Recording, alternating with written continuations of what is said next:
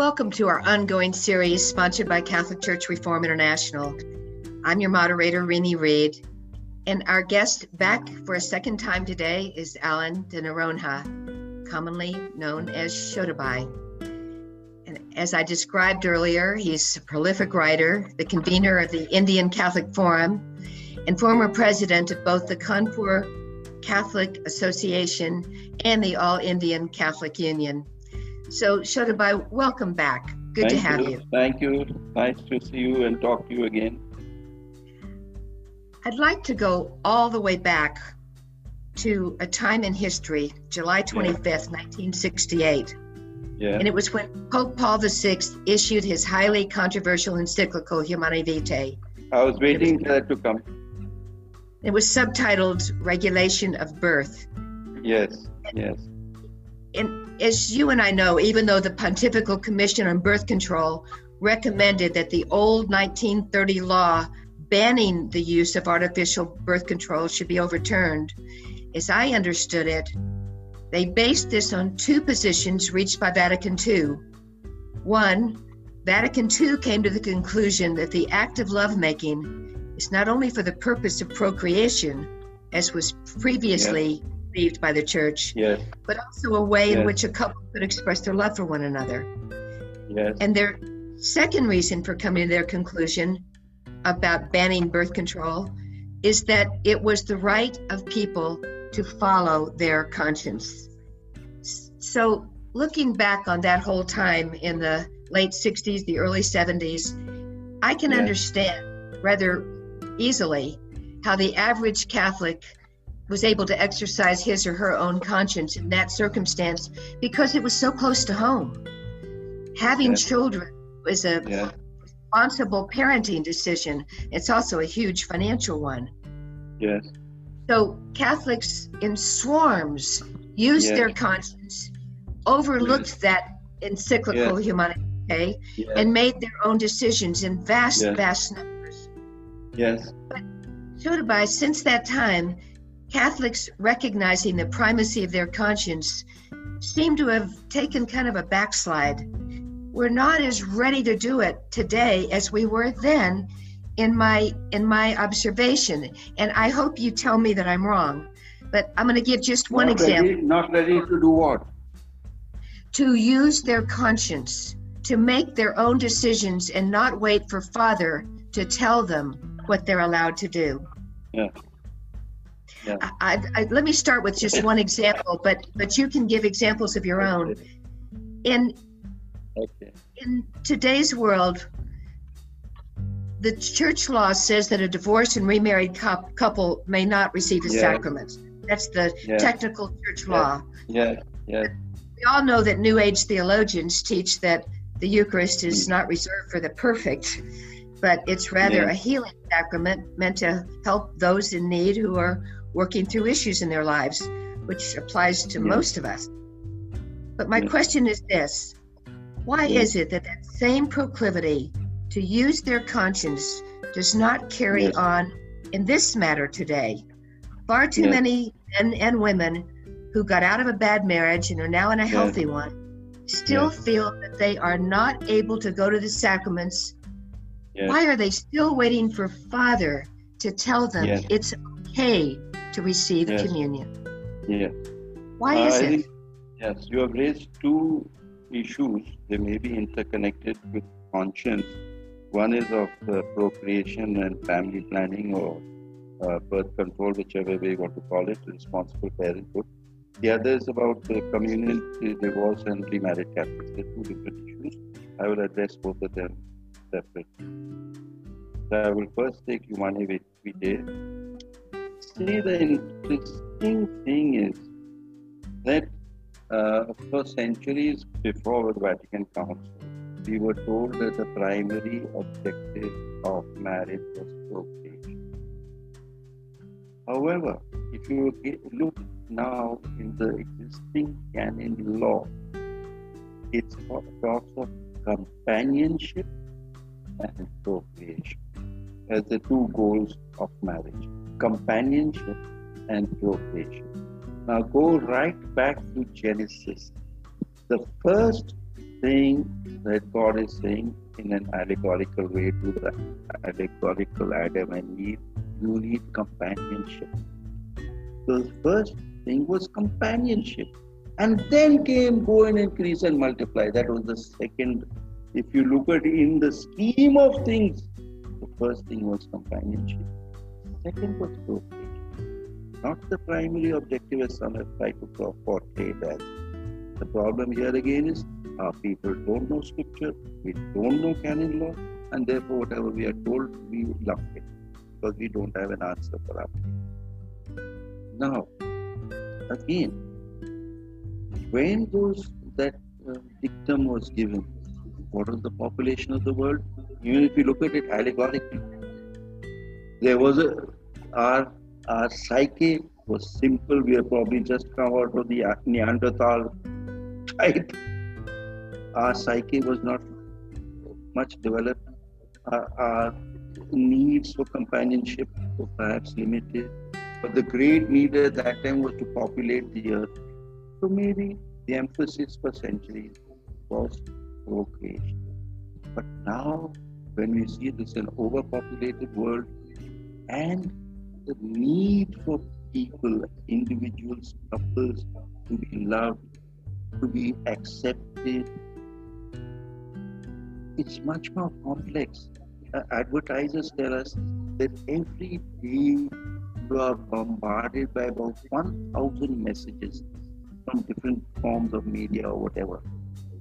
So, obviously, your life has become that much more complex. And if your life is that much more complex, you're that much more in greater need of love, support, acceptance.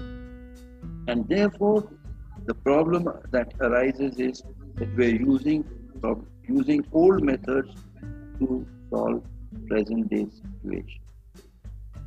Now, in the old days, what happened? If my father was a carpenter, if my grandfather was a carpenter, his great-grandfather was a carpenter. If I am living in this village, my father lived in this village, my great-grandfather lived in this village. But now, today you are here, you are gone tomorrow. You're working in one place today, you take up another job somewhere else tomorrow. In the cities, you're on what is called urban anonymity. Nobody knows you. If you die in the flat next door, there's nobody to find your body. So the need for companionship is so much more. And perhaps we human beings today are inadequate to the task of really giving that kind of companionship to each other. As far as the conscience of people regarding birth control, and I think even people will say no Pope, even Pope Francis has not spoken about it. I will put it like this.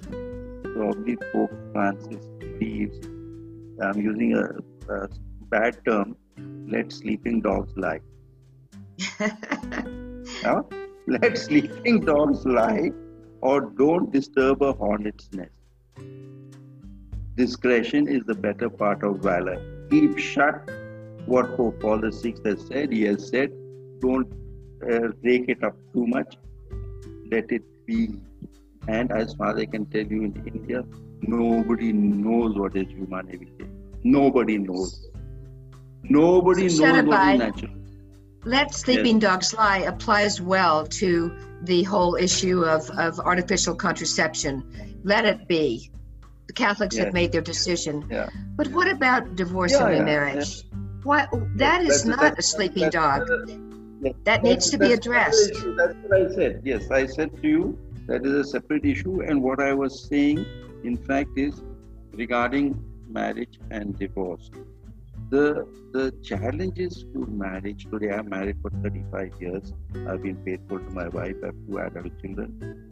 I say it's God's grace, but I would also say a lot of the success of my marriage goes to the marriage separation process, which I personally undertook, and then I shared with young people, because I was working with young people for several years and guiding them in marriage preparation. So some of the things, understanding the psychology of a man and a woman, the physiology of a man and woman, how we relate differently, it helped me in my marriage. The thing here is that, as I said, there's no catechesis, there's no guidance. Now you use the term New Age theologians are saying this, but I want to tell you that this thing about was actually as like a kind of reward for being good. Communion is a reward for being good. If you're good, then you can receive communion. This was part of the Jansenist heresy, and it was condemned by the Pope in 1642. And what we need to say is, communion or the Eucharist is not a reward for being good, rather it is a means for sanctification. Now, if we can put this across like this, then see, why aren't you giving me communion? So, that's not, we have to chip away at this a little bit and tell them, look, this is and I say another thing. If somebody condemns divorce, I say, look, man, you are a priest. You spent 12 years in the seminary. Oh, hold on. Millions of rupees or dollars or whatever was spent on your training and formation. And yet one day you can take off your cassock and say, Tata, bye-bye. I've changed my mind. If you're a priest, if you have a problem with your superior or your companion, you can be transferred. If you don't want to talk to him, you don't talk to him. If you don't want to have lunch with him, you don't have lunch with him. But married people don't have those options. Married people don't have those options. It's much more difficult. It's very challenging for people to be married. We cannot condemn people who had a bad marriage for whatever reason and have been divorced. The first thing is to be empathetic towards them, and I think we have to work towards this. We have to find a way forward. We have to put pressure through this kind of logic. We have to give logical reasons why we are saying, look, this is unfair, this is unjust. In circumstances, we must go case by case. We can't make a blanket statement, you're out of the church, you can't receive communion. So now, even in the case of ecumenism, we say if you're not a Catholic, you can't receive communion. But in extraordinary circumstances, you may receive communion. If you don't have your own pastor, you don't have your own church, you feel the need of it. So the church has these exceptions. So if you have exceptions like that, then what about your own people? Okay, we can't condemn them. Okay, you got divorced, you're a failure, you're weak, your faith is bad. It's not so simple.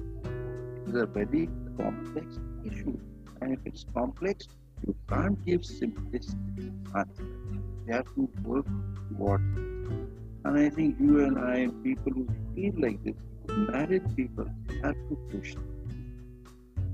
You have to push forward. I know that this whole subject is very personal to you because part of your election manifesto was reform of Christian personal laws, which included marriage and divorce in India. What were you able to do to change the marriage and divorce laws there in your country? Well, they've all been changed. We've managed to get them changed by Parliament. You will be interested to know, Rini, that in India, we were a colonial country and it was the British laws which were imposed. The Divorce Act in India was passed in 1869. And the Indian Christian Marriage Act came in 1872. That is 3 years after the Divorce Act. The Divorce Act came first and the Marriage Act came afterwards. Something to laugh about. It seems stupid and hilarious, but that's the reality. And there were provisions in that the Church of Rome, the Church of Church of England, and so many other churches which were existing at that time, the Church of Wales, those churches no longer exist in India. So we were asking for these changes. Now, one in the marriage, Christian Marriage Act, one major thing that we sought, and it has not yet really been given, is that the Constitution of India, the laws of India, recognize a sacramental marriage in the Catholic Church. It is legally valid. However, a Catholic Church annulment is not legally accepted in law. It's not easy to get that. You'll have to get a civil annulment. There is a civil annulment if you want to remarry, wherever. In the Divorce Act, which we are more successful, one is that the grounds for divorce. At that time, it was the English men who were marrying native women. And therefore, the laws were weighed in favor, and basically it was normally, I suppose, everywhere that way, that the laws favored the men. So the grounds on which a man could obtain divorce were lighter, and the grounds on which a woman could seek divorce were much more stringent. So those grounds have been now removed. I mean, it's much fairer to the woman now. Yeah, it is fair to both. It's gender equitable.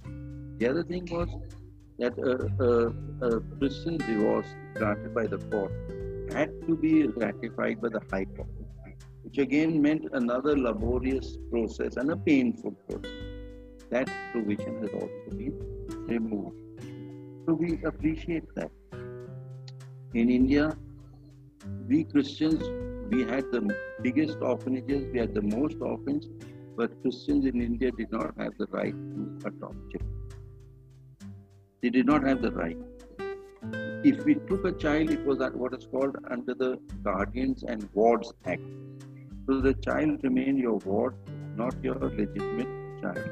So if you died intestate, that child whom you believe to be your child was actually your ward and would be denied its inheritance from the parent, adoptive parent.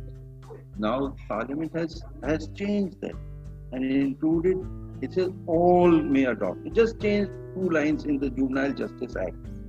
And the purpose is served. The same thing happened with the Succession Act. A small amendment was made in Parliament and removed the anomalies which were there. The point is that unless you push, unless you know what is the problem, see, unless you can diagnose what is the problem, you can never find the medication. Well, that leads me to another question I want to ask you. I know the climax of your tenure as president was the celebration of the Platinum Jubilee in Mumbai back in 1994.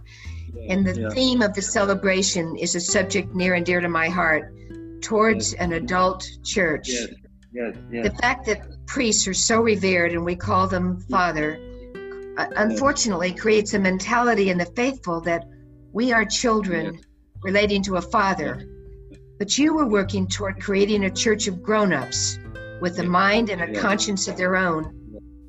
Where are we with that movement of toward an adult church today? Where are we?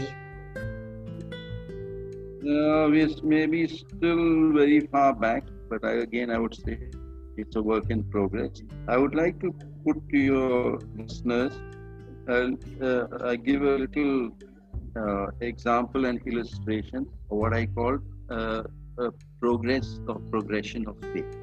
There are 4 levels of faith, the way I would like to put it. An infantile faith, a childlike faith, a teenager's faith, and an adult faith. Now you ask me what is the difference in these 4 types of faith. An infantile faith is like an infant. You put a feeding bottle of milk in its mouth and it sucks. That's it. Its capacity does not go beyond that. That is an infantile faith. And a lot of us are in that sucker's state of just swallowing what we are given. The second is what I call a childlike faith. I tell a child, stand up. The child stands up. We call it also imitative faith. sit down, sit, kneel, kneel, sing, sing. It doesn't know, it doesn't understand. It just obeys the parent, the parental figure, and it could be the priest in the church, it could be the parent at home. We call it imitative faith or childlike faith. The third, it's a natural progression. The child grows into a young actor, the teenager. What do we see with the teenager? Rebellion, challenging, inquisitive, and asking questions and perhaps being critical, not taking things for granted. Now here, if those who are familiar with transactional analysis in psychology, we talk about the three egos: parent, adult, and child. Now, when the child grows into an adult, I cannot, as a parent, go on with the parent-child relationship. I have to come into what is called an adult-adult relationship, and that means you have to let go as a parent on an equitable basis. This, in principle, is what the council is talking about. May not have been interviewed every time, but here is where even parents, parents are able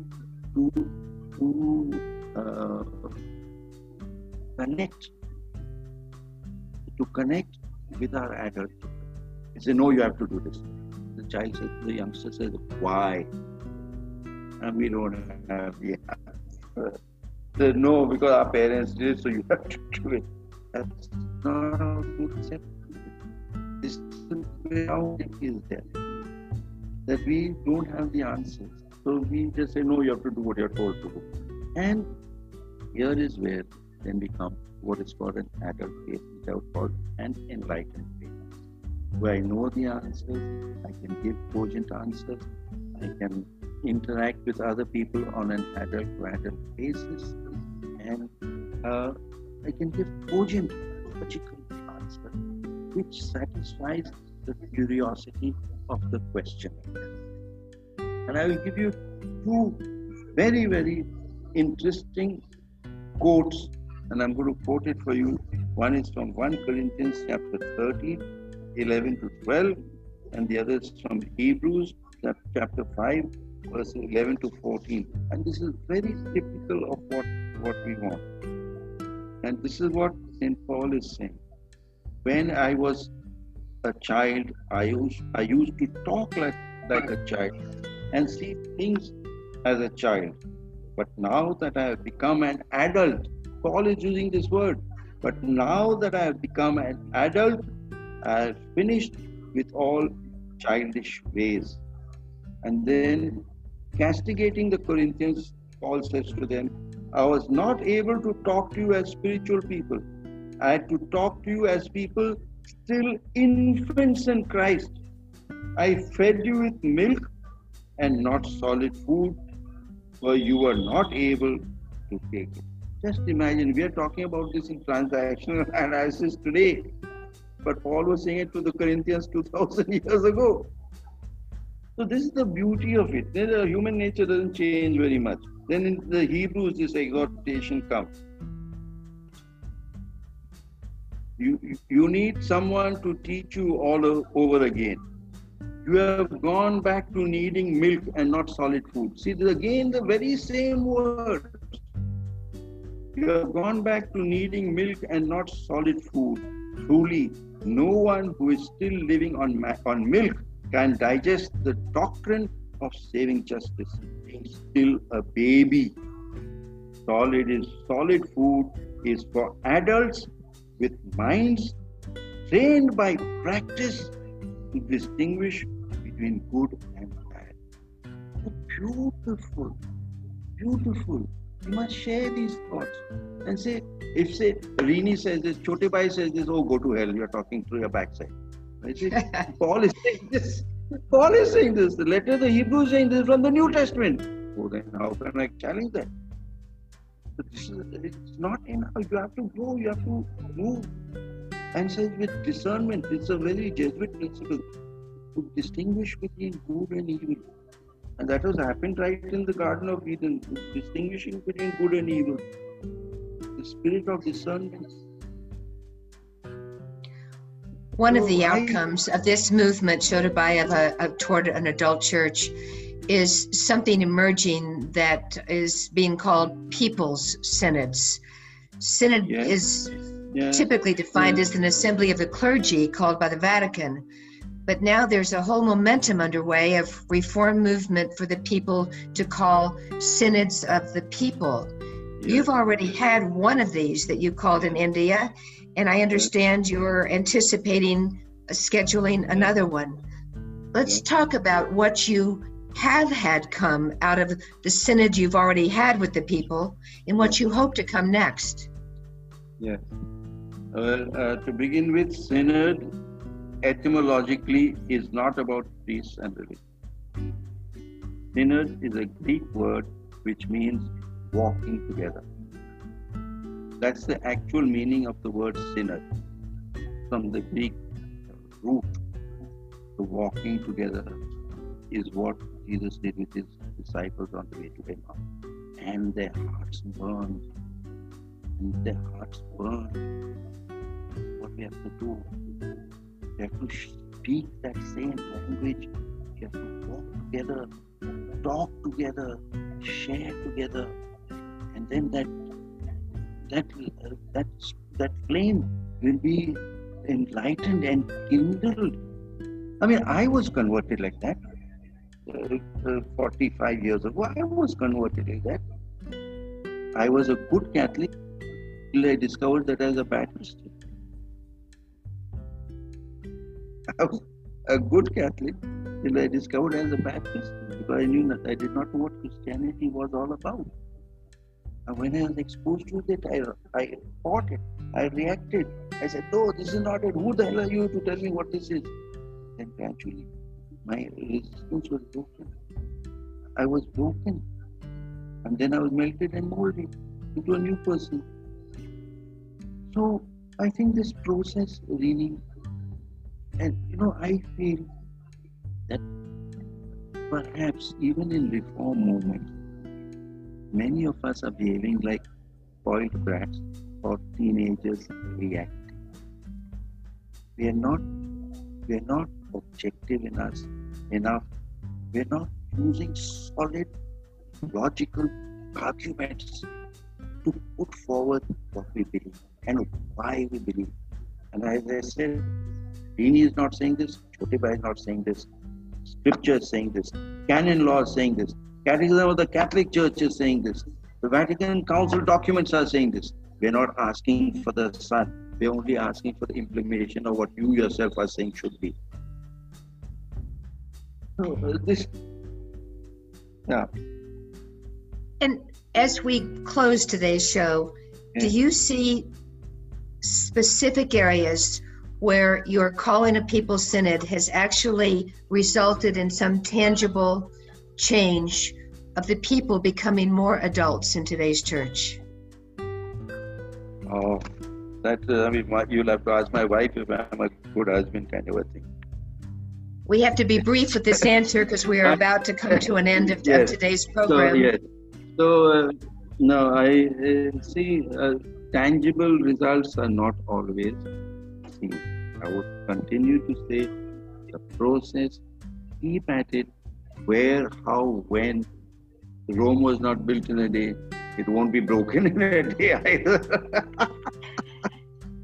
Shodabai, you've given me hope in that you've helped me see throughout our two-part series that there really are a lot of changes that have occurred since the Vatican Council that have become a real part of our church. And for that, I'm really grateful. But like you say, the reform of our church and our supporting of Pope Francis in bringing new life to the church is a process, and we are all in that process. Thank you so much for being with me today. Thank you to our audience. God bless. Good day to you. Good night to me. We hope that all of you will think and really materialize in your own life what it is that you can do to be a more adult Christian in the world today.